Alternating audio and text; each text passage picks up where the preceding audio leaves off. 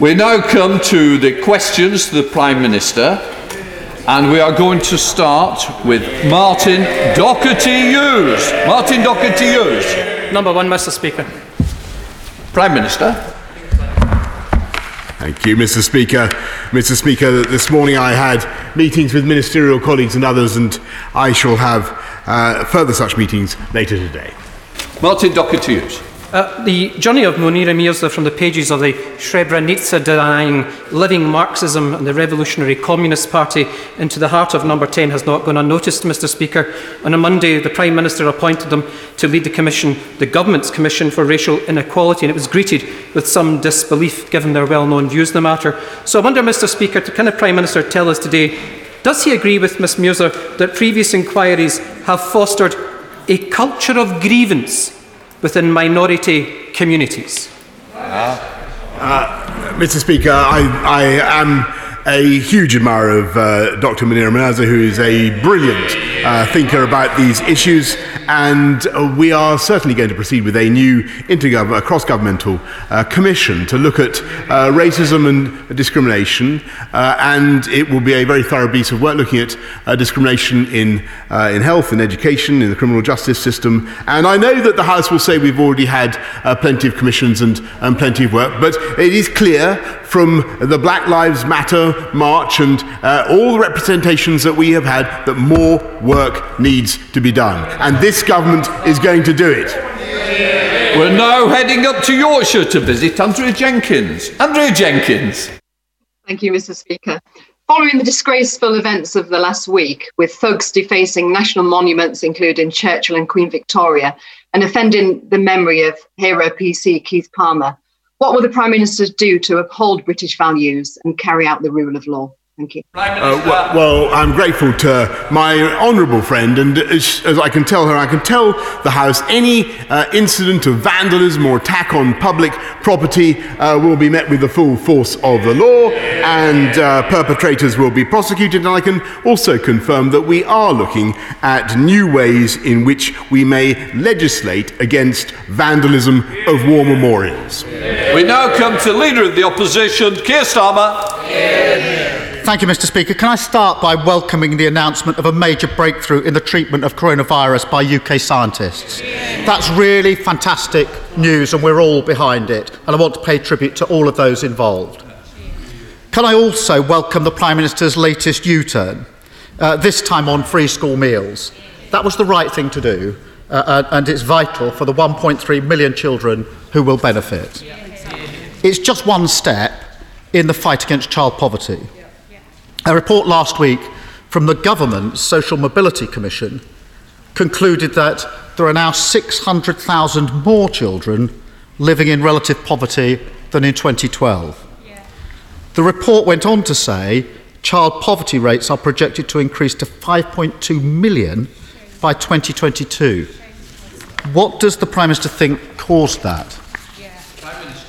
Well, I'm grateful to the Right Honourable Gentleman for what he said about dexamethasone, and I'm glad that he's finally paying tribute to the efforts of this country in tackling coronavirus. But I can tell him that on free school meals, this government is very proud that we set up universal free school meals, and I'm very pleased that we are going to be able to deliver a COVID summer food package to some of the poorest families in this country, and that's exactly the right thing to do. But I must say that I think he's completely wrong in what he says about poverty. Absolute poverty, relative poverty have both declined under this government, and there are hundreds of thousands, I think 400,000 fewer families living in poverty now than there were in 2010. Keir Starmer. Mr. Speaker, the Prime Minister says poverty has not increased. I've just read a direct quote from a government report, from a government commission produced last week, which says it's gone up by 600,000. The Social Mobility Commission has a clear answer to my question. This anticipated rise in child poverty is not driven by forces beyond our control. I gave the Prime Minister the number, 600,000. He didn't reply. The report goes on to say, and this is a real cause for concern, and the Prime Minister's chuntering, you might want to listen.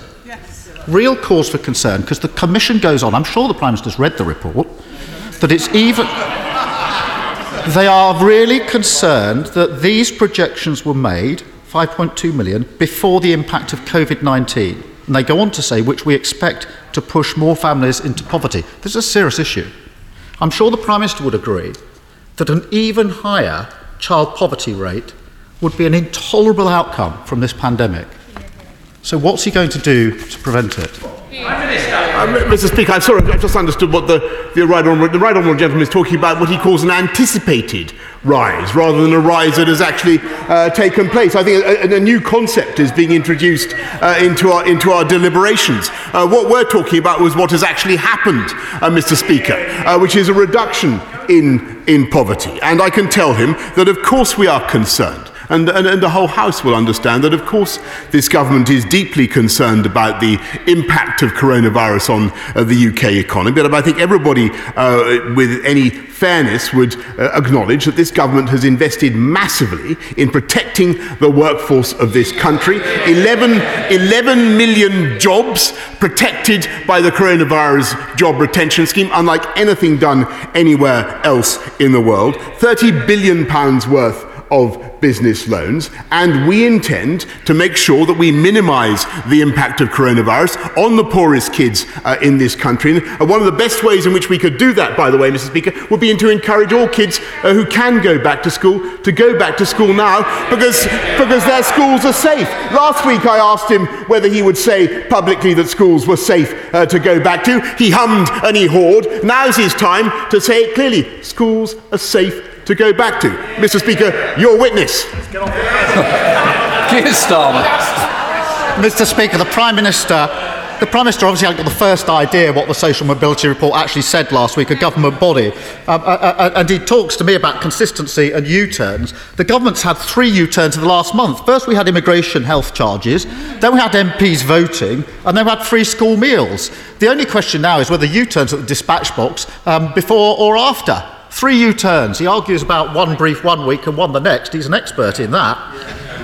Mr. Speaker, this isn't the only area where the government are falling short. During this pandemic, local authorities have been working flat out on social care, on homelessness, obtaining protective equipment for the front line, delivering food and essential supplies. On the 26th of March, the Community Secretary told council leaders directly and in terms, this was a letter to council leaders and a speech, the government stands ready to do whatever is necessary to support councils in their response to coronavirus.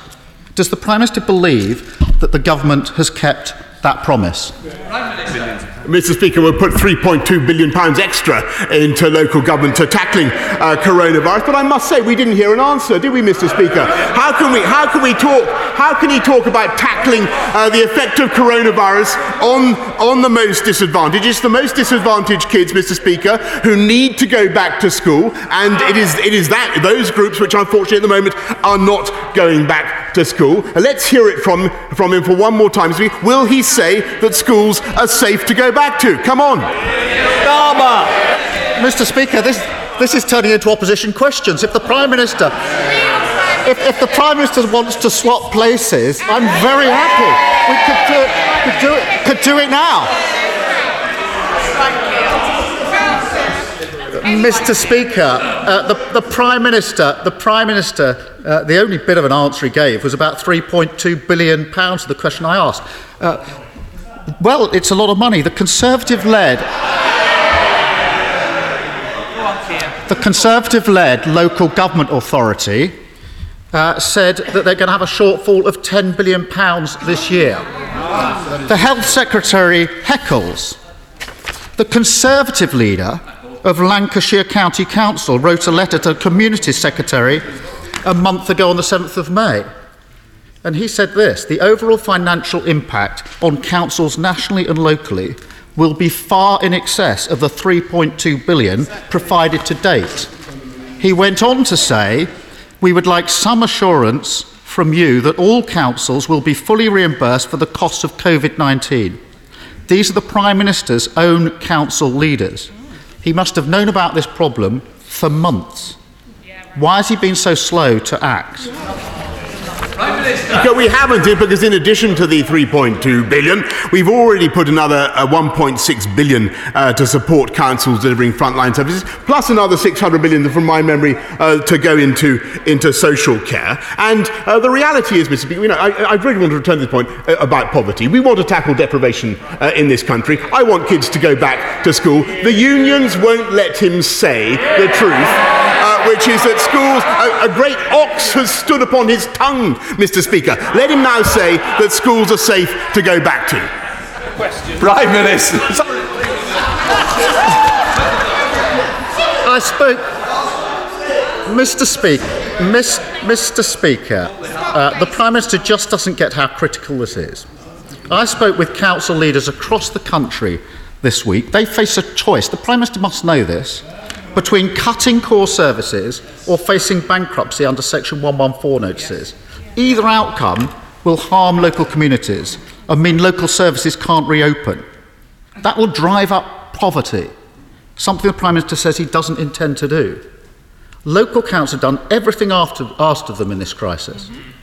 The government hasn't. Will the Prime Minister take responsibility and actually do something?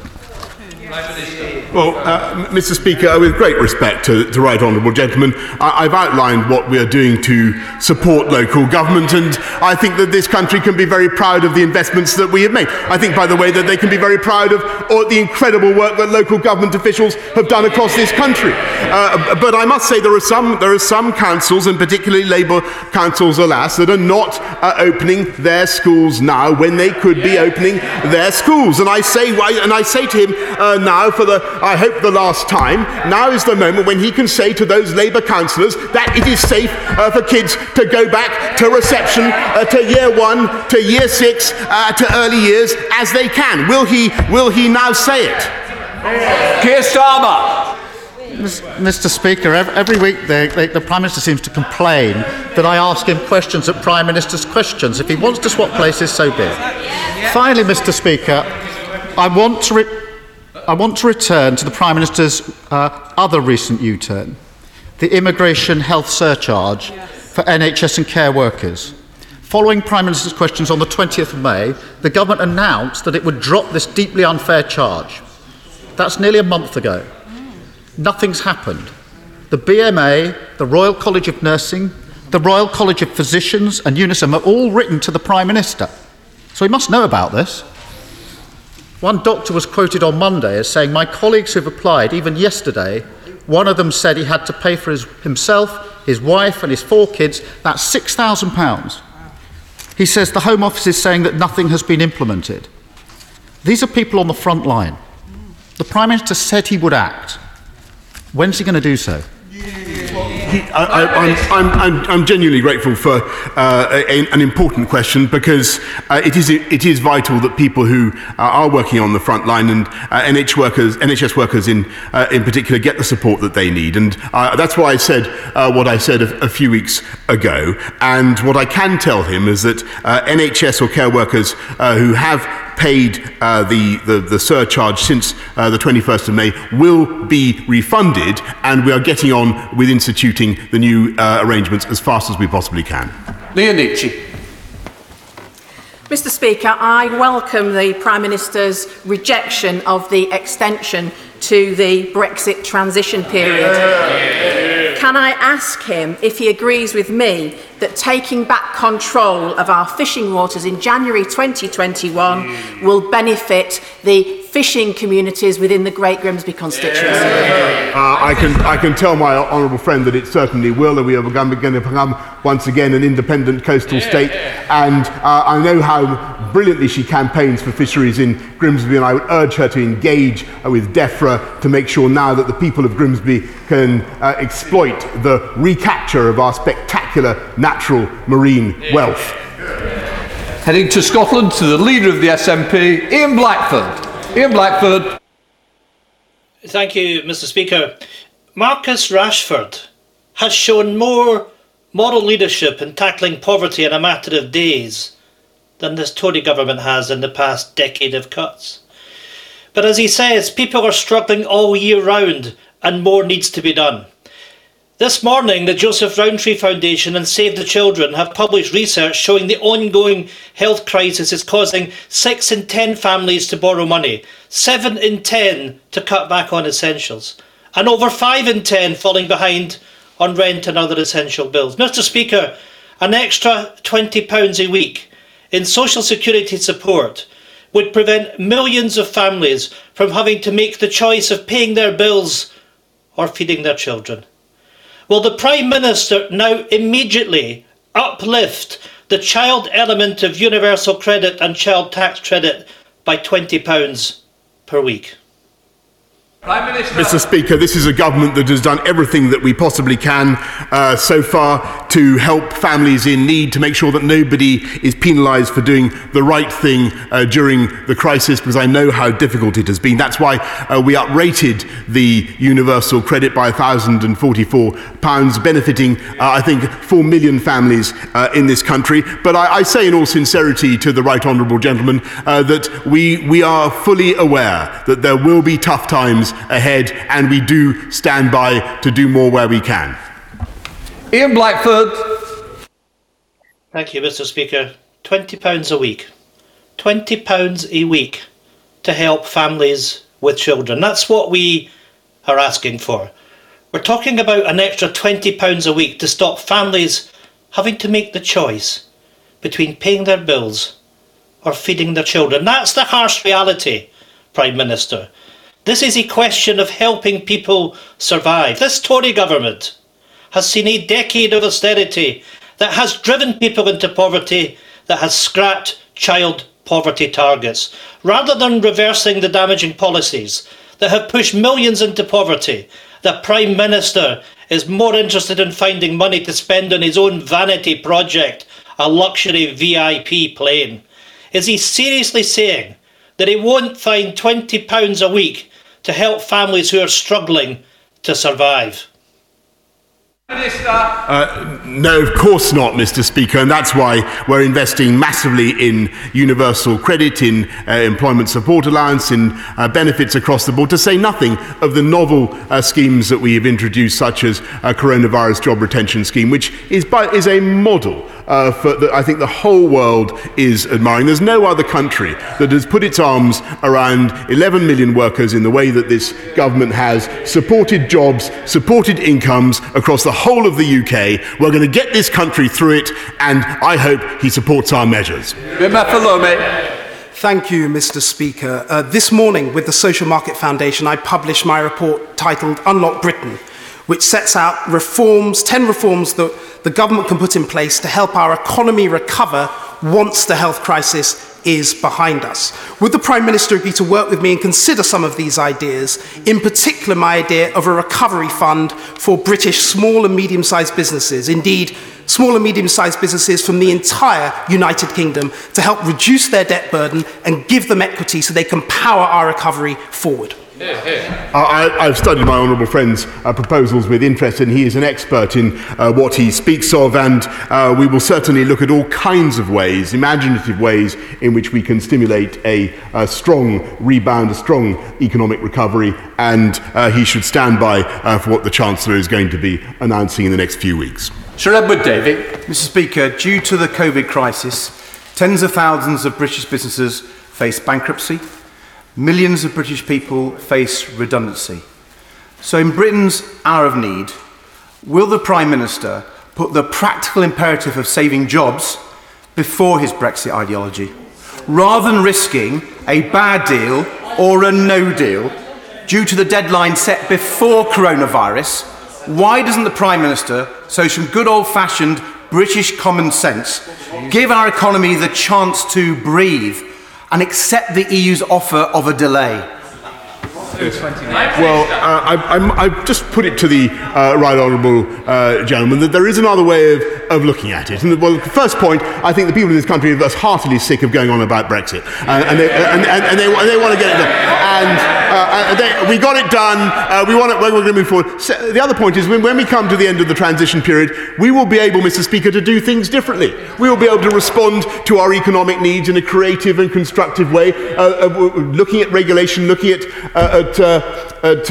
ways in which we support industries in a way that we haven't been able to do before. That will be very productive for this country. Let's not delay that moment. Let's get on with it. Jeffrey Clifton Brown. Mr. Speaker, I'm sure everybody will be delighted that my right honourable friend is back in this House in such robust form. He will be pleased to know that almost 50% of the children in Gloucestershire who qualify are back at schools now, but their education has suffered over the last few months. Would he consider, therefore, doing two things? Firstly, to ask all teachers to set all their children and pupils a catch-up plan before the summer? And secondly, would he ask all head teachers to get a recovery plan so that everybody can go back in September? Yes, indeed, Mr. Speaker, and that's absolutely crucial that we do that. There's a big catch-up plan that my right honourable friend, the Education Secretary, is going to be announcing very shortly. It's vital that kids get the catch-up on the education that they have lost, but even more vital, as I think I may have mentioned to the House already this morning, that the kids who can go to school should go to school. And wouldn't it be a fine thing, Mr. Speaker, if we heard from all sides of the House that schools are safe to go to, rather than the wibble-wobble that we've heard from the opposition this morning? Heading to South Wales with Jessica Morden. Jessica Morden. Thank you, Mr. Speaker. A strong UK steel industry is essential for the UK's economic recovery. Plants like Llanwern and the Orb Steelworks in Newport, the only electrical steel plant in the UK, can play a key part in that recovery. But 3 months into this crisis, and steel companies are still waiting for government liquidity support, it's critical. Will the Prime Minister commit to address this now? Well, I'm very grateful to the Honourable Lady because we take this issue in the UK steel industry very, very seriously. We're doing everything we can to maintain UK steel production, though clearly it was always facing difficulties even before Corona struck. I will make sure that I look at the particular needs of the concern that she raises in Newport East, and we will ensure that we do everything we can. I just remind her that we've supported 9,200 workers in her constituency through the furlough scheme. Sloane Saxby. Thank you, Mr. Speaker. Coronavirus has underlined the importance of improving broadband infrastructure.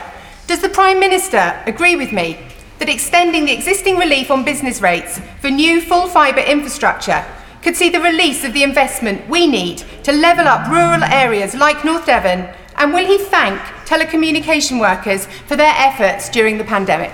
Absolutely right, Mr. Speaker. And that's why we've provided 100% business rate relief for all new fibre investment. And I'm very happy to join my honourable friend in thanking the amazing work of the telecommunications workers who've kept going, many of them throughout the pandemic, to put in that broadband infrastructure. I thank them with her.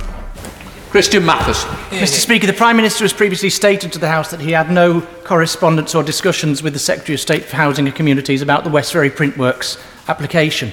Will he now also confirm that none of his officials or advisers also had such correspondence or discussions with the Secretary of State for Housing and Communities or his officials and advisers? And will the Prime Minister undertake to publish all correspondence relating to this matter when the Cabinet Secretary reports?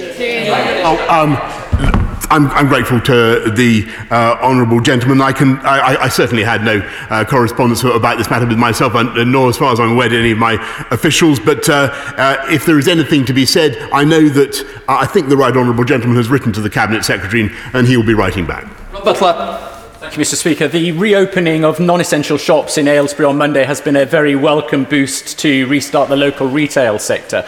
Can my right honourable friend assure me he'll do everything necessary to stimulate the rest of the Buckinghamshire economy in the weeks and months to come? For example, easing restrictions on outdoor tables and chairs, cutting unnecessary regulation, and perhaps most importantly, providing a dedicated stimulus for our small businesses, the businesses for which the county is rightly renowned. Yes. I thank him. I thank him for the way he campaigns for business in Aylesbury in his constituency. What we will be doing is obviously doing what we can to flex the social distancing rules, but only as we make progress in driving the incidence of the virus down. I think everybody understands the tension that the whole country is operating, the trade-off that we have to operate. We must continue to defeat that virus, but we are sticking to our plan.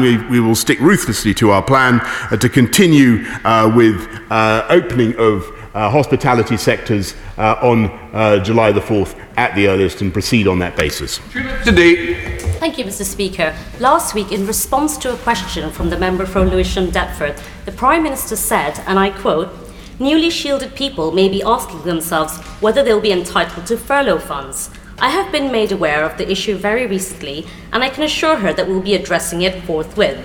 But since then, the deadline for applying for the furlough scheme has been and gone, and there's been no announcement about the support for shielding workers. So could I ask the Prime Minister, is this yet another U-turn, or has the Prime Minister just forgotten what he said in the Chamber last week?" No.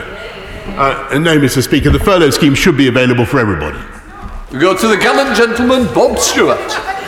Thank you, Mr. Speaker. It's really good to see the Prime Minister looking fighting fit. Can I ask my right honourable friend where we are in the process of trying to stop repeated vexatious claims against servicemen and servicewomen who have been involved in fatality shootings in the Northern Ireland campaign? Yes, I thank my right honourable friend, and he's absolutely right, and we are going to be bringing forward legislation that focuses on protecting people who've been involved, whether victims or veterans alike, ensuring equal treatment in Northern Ireland for our veterans, and also for those who have served overseas. Stephen Timms. Thank you, Mr. Speaker. A million people with no recourse to public funds can't access the universal credit safety net. I agree with the Prime Minister's point at the liaison committee that hard-working families in that position should have help of one kind or another. So will he deliver help? Will he suspend the no recourse to public funds restriction for the duration of this crisis and do it before the school summer holidays so that destitute families can at least claim the free school meal vouchers he announced yesterday? Well, Mr. Speaker, of course they should be eligible for those, but already those those who have no recourse to public funds do have access, as I said to him repeatedly in this chamber, to coronavirus job retention scheme, self-employment income support scheme, the measures that we've introduced to protect renters, the mortgage holiday for those who need it, and when an individual has been working for long enough in the UK and enough national insurance contributions have been made, they may also be entitled to employment and support allowance. And so it is, although no recourse to public funds sounds as though it means there is just that, it is a term of art. There are many ways in which we support the poorest and neediest in this country. We're proud to do so, and we will continue to do so. Thank you, Mr. Speaker. Can I welcome efforts by companies like Facebook to make the internet a safer and less misleading place? But I know my right honourable friend will agree that we cannot leave online platforms to regulate themselves. So can I urge him to allow no further delay in the bringing forward of the government's response to the Online Harms White Paper consultation and legislation which will enable this country to play the global leadership role on this it can and should play? Well, I'm grateful to my right honourable friend, Mr. Speaker, and I know that he's campaigned on this issue, and I remember the interest that he's taken on in online harms. They're an evil. There is a real risk during the lockdown that terrible things have been going on behind closed doors, closed curtains in this country on the internet. We had a summit on the matter in Number 10 recently, and we are working at pace, as he knows, on new legislation against online harms. Alan Brown. Here. Thank you, Mr. Speaker. As if BA's behaviour hasn't been bad enough, an agency in their supply chain short term did not pay staff during COVID, claiming they're waiting clarifications from HMRC about furlough. The workers then couldn't access benefits and have now been made redundant after 10 weeks of zero income. Will ensure HMRC clarifies matters and considers an extension to furlough deadline, But also, if short-term are found to be bluffing, what's he going to do to stop companies treating workers like numbers in a spreadsheet? Well, Mr. Speaker, I am concerned about the behaviour of some companies, and I think that many colleagues around the House will have received similar representations from their own constituents. I don't want to single any out, but it is very important that companies recognise the government, the taxpayer, has gone to huge lengths to help to put our arms around UK business. They should do what they can as well to look after their workers in very difficult times, because those workers will stand them in good stead when the economy turns up again. Jonathan Gillis. Mr. Speaker, in Stoke-on-Trent North, Kidsgrove and Tork, I have the incredible Chatley-Whitfield colliery. Once the beating heart of the Industrial Revolution, Chatley is now sadly at risk of being lost. Will my right honourable friends support me, Stoke-on-Trent City Council, Historic England and the Friends of Chatley-Whitfield to protect and preserve this historic landmark by creating an industrial heritage park to stimulate tourism, create new green jobs and memorialise the history from the pits to the pots? Mr. Speaker, I congratulate my honourable friend and the Friends of Chatley-Whitfield Colliery for the ambition that he has just outlined for a heritage park. I think it's a proposal that he needs to work up in more detail and bring to the government. We'll certainly look at it with interest. 25 has been withdrawn by Amy Callaghan. I'm sure all the House pass on our best wishes and looking forward to a speedy recovery and the return to the House. We now come to Julie Mawson. Thank you, Mr. Speaker. Does the Prime Minister agree with me that as our country emerges from this crisis, we have an opportunity to be bold in putting innovation at the centre of our response, to support high-growth sectors such as green energy and fintech, and also to use innovative financial solutions such as social impact bonds as a tool in delivering our levelling up agenda? Yes, Mr. Speaker. She may not believe it, but when I was Mayor of London, we pioneered social impact bonds to tackle the most entrenched rough sleepers, to give value to companies for their success in dealing with this terrible problem, and to charities. And I'm proud to say that those social impact bond schemes are now being used in 7 projects across the country to tackle rough sleeping. We've made huge progress in dealing with rough sleeping. It's a scar. The number of rough sleepers has been a scar, Mr. Speaker, on our consciences. It has got much, much better over the crisis, but we must make sure it does not recur. Forgive me, Mr. Speaker. No problem. Final question, Alistair Carmichael. Thank you, Mr. Speaker. Beef farmers in my constituency produce a high-quality product in which consumers can have confidence because our farmers can demonstrate lifelong traceability of their cattle. Their efforts, however, are undermined by labelling legislation in this country, which allows beef from anywhere in the world to be labelled as British beef as long as it is packaged in this country. If the Prime Minister is serious about maintaining food standards, especially in light of any future trade arrangements, will he do something to close that loophole? Well, yes, Mr. Speaker, and if what the right honourable gentleman says is indeed the case, and I'm sure that he knows exactly whereof he speaks, I can only say that it must be one of those things that is currently governed by the laws of the EU, to which he is bound to return an independent Scotland should that catastrophe ever arise. And, Mr. Speaker, we on this side of the House intend to take advantage of the freedoms that we have won, and that the freedoms that the British people have decided to take back, to make sure that Scottish beef farmers do have the protections that they need.